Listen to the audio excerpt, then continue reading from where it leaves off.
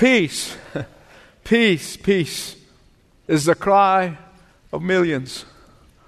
It's the longing of untold numbers around the world. It's that illusion that is pursued by all of humanity. And yet, the reason why this longing for peace is not attained by so many who seek it is because they are looking for it in all the wrong places. They are chasing it in the wrong priorities. They are pursuing it like a mirage in the desert of selfishness. Why? They cannot find this elusive peace. Why? Because true peace, which is worthy of the name, can only come from the Prince of Peace. Amen. Jesus is called the Prince of Peace because He's the only one who is the source of true peace. Because He's the only one who's the dispenser of true peace. Because He's the only one who can give us His peace, and He gives it to individuals, He gives it to families, He gives it to communities, and He can give it to nations. Blessed, happy, Makarios are the peacemakers, for they shall be called children of God. Now, beloved, it goes without saying that our nation is in desperate need for peace right now. No one can deny that we have so many divisions, and all of these divisions stem from hatred and anger and sin and racism and anti-Semitism and all that other isms that ought to be wasms.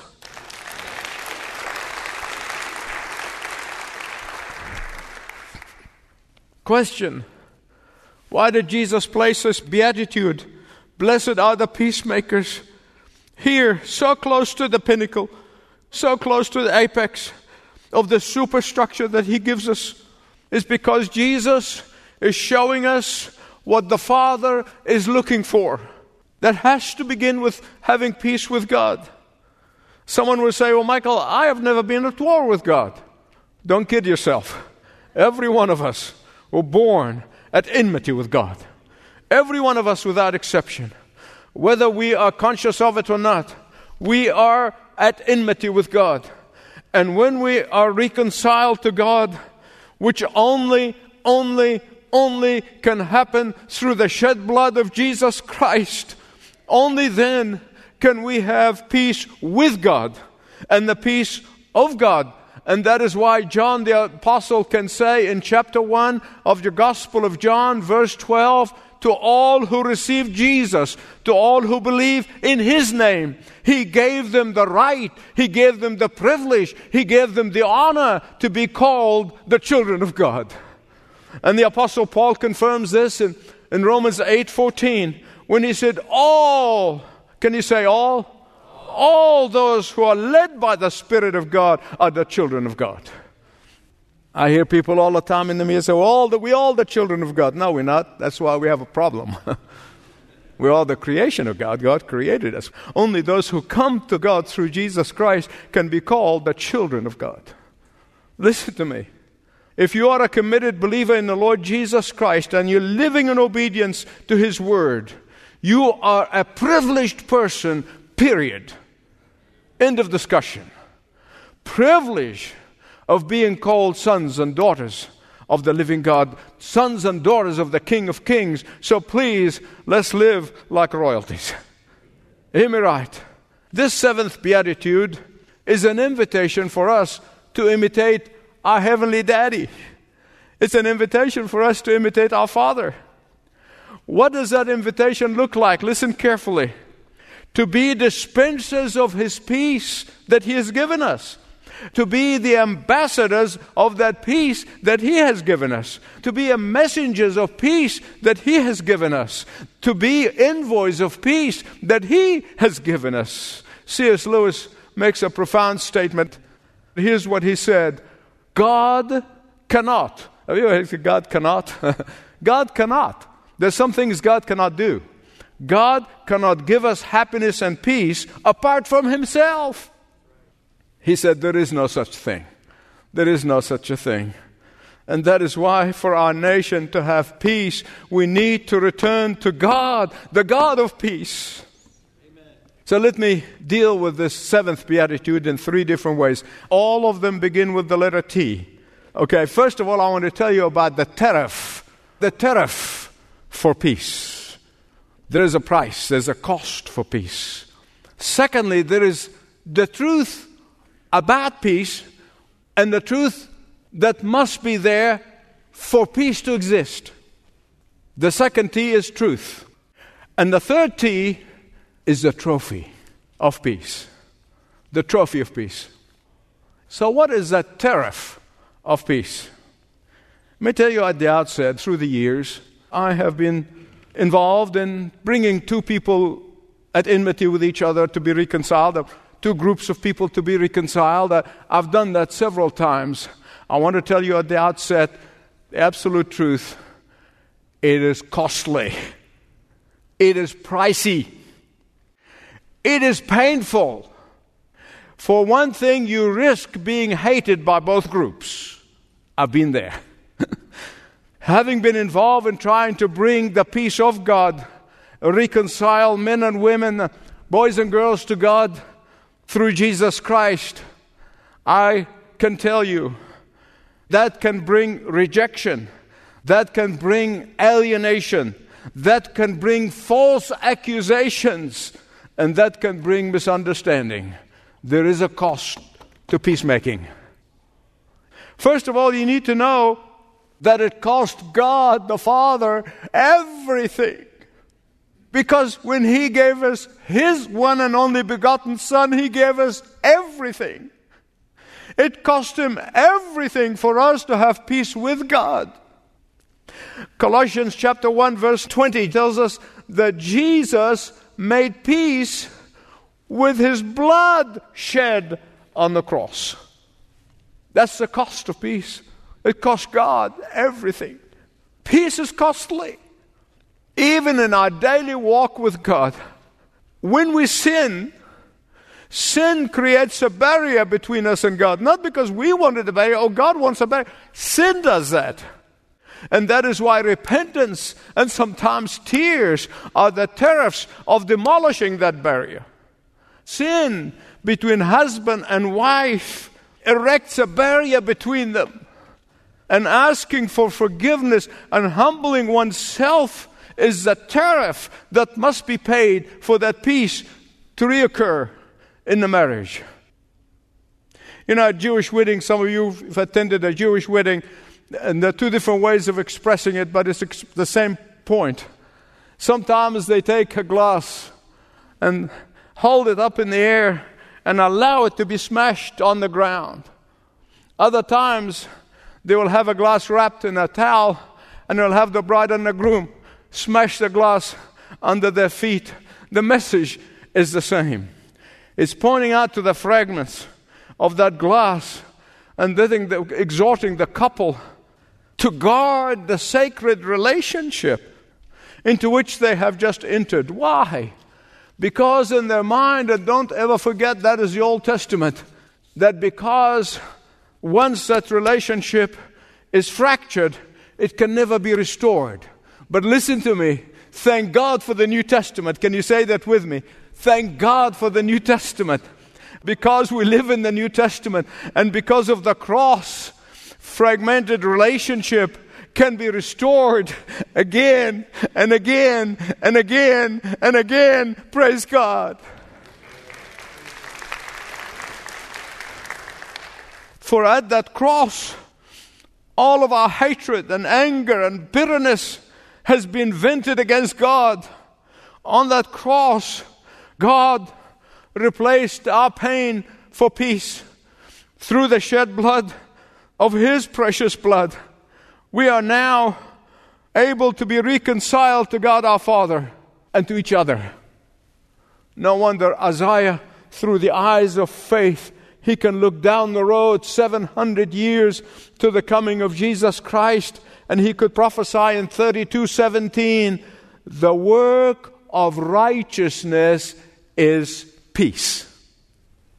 Jesus said in John chapter 16, verse 33, I have spoken to you that in me, in Jesus, you may have peace. In the world, you're going to have tribulation.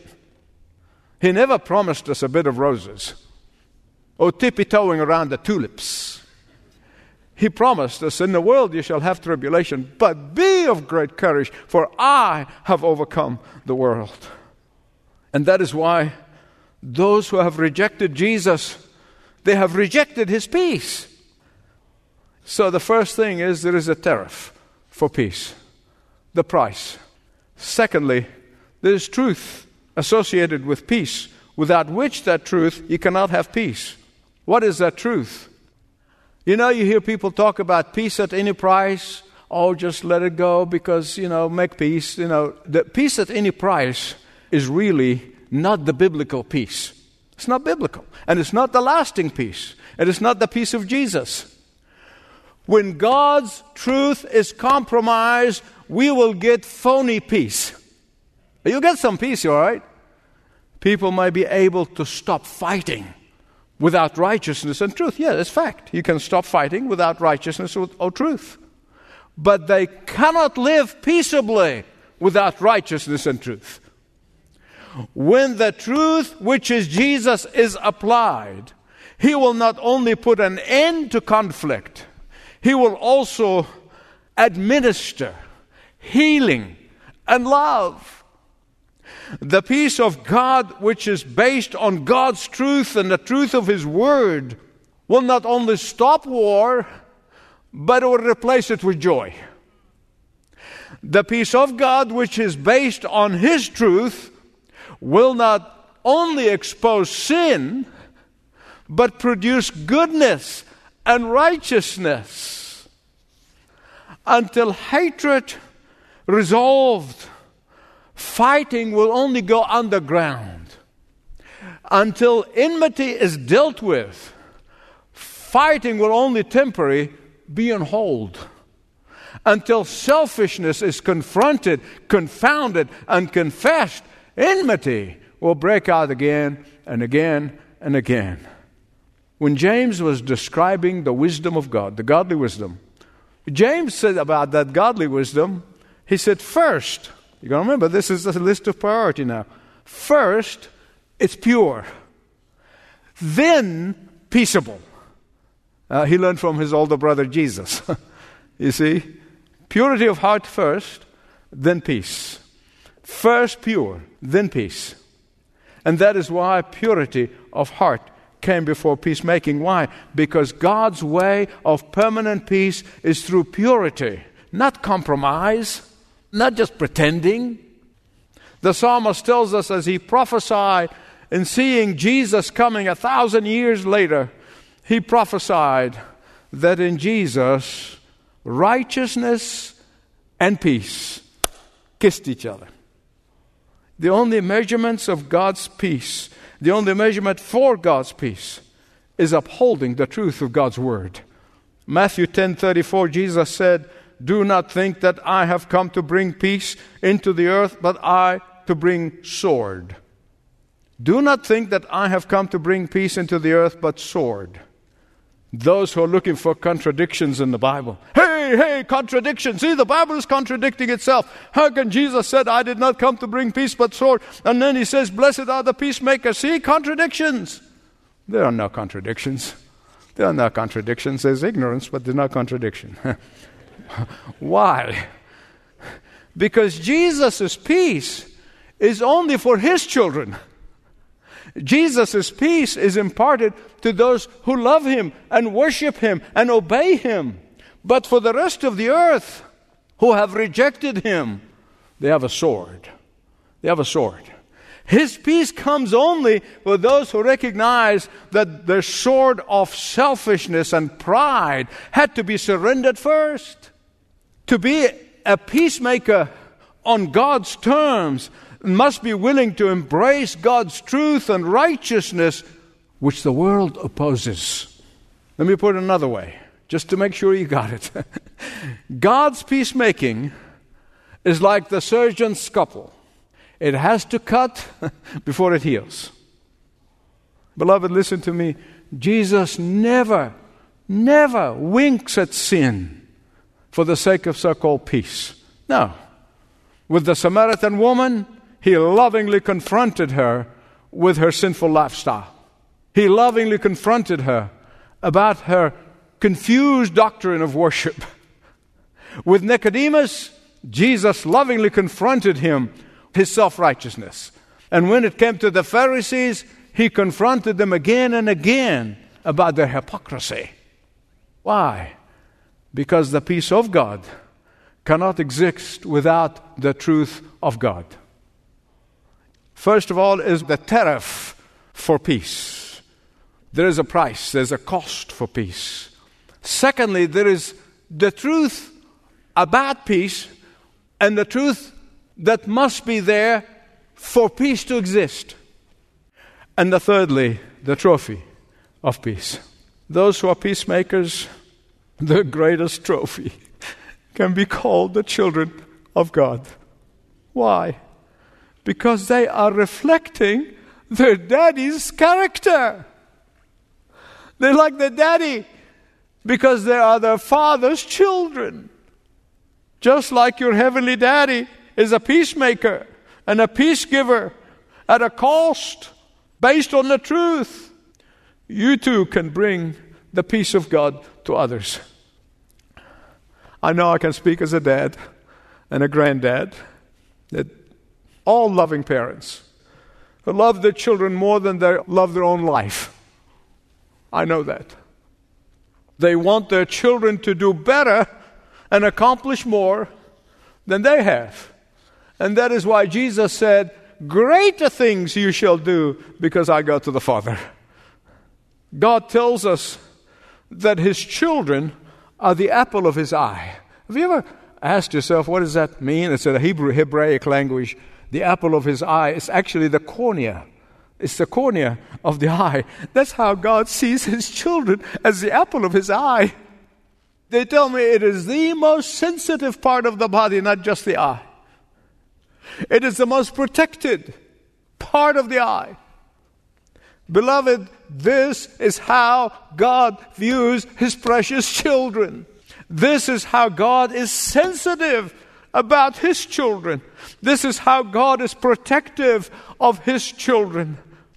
And the problem with those who attack the children of the living God, unbeknown to them, they are actually poking their finger in God's eye. I know it's a figure of speech, but you understand. When the risen Lord Jesus Christ appeared to Saul of Tarsus on the road to Damascus, He did not say to him, Saul, Saul, why are you persecuting my church? No. He said, Saul, Saul, why are you persecuting me? According to Psalm 56:8, God places the tears of His children in a bottle, which means there's not a tear that one of His children have shed. They're not important to Him. I think I'm convinced now that God must have a bucket for me. I weep so much. But beloved, don't ever take the privilege of calling God Father, Abba, Daddy for granted. As we seek to be peacemakers, as we seek to reconcile men and women, boys and girls to God, as we seek as much as possible, live at peace, don't ever forget that we're going to find people who will misunderstand us just like they misunderstood Jesus. They're going to find people who will condemn us just like condemned Jesus. And the figure of speech, they will probably crucify us just as they crucified Jesus. And that is why the pinnacle, the height, the apex of the superstructure that our Lord Jesus Christ has given us, which we'll see in the next message, blessed are the persecuted for Jesus' sake, who are falsely accused, while hatred blinds, love enlightens. While hatred victimizes, love victorizes. The people of war always throwing stones, but the peacemakers will pick up these stones and build a bridge. The people of the world will come with a sword. Oh, but the peacemakers will disarm them with love and put those swords into plowshares. The people of war will throw spears, but the peacemakers will put them into pruning hooks. The peacemakers do not avoid the battle because they know they'll be given power to overcome, and we are overcomers. Let me conclude by asking you a simple question. Do you have an internal war? Do you have a war in your home? Do you have a war at your work? Do you have a war at your community, nation? Your Heavenly Father wants you to be like Him, to be a peacemaker. Ask Him today, and He will answer, to help us pay the tariff for peace, understand the truth about peace, and ultimately look forward to the trophy of peace. He will reward you. He will reward you. It will take time, but He will reward you. He has never, ever, ever gone back on His promises. Thanks for listening to this message from Dr. Michael Youssef, recently featured on Leading the Way. If you'd like to know more about us, please visit ltw.org. That's ltw.org.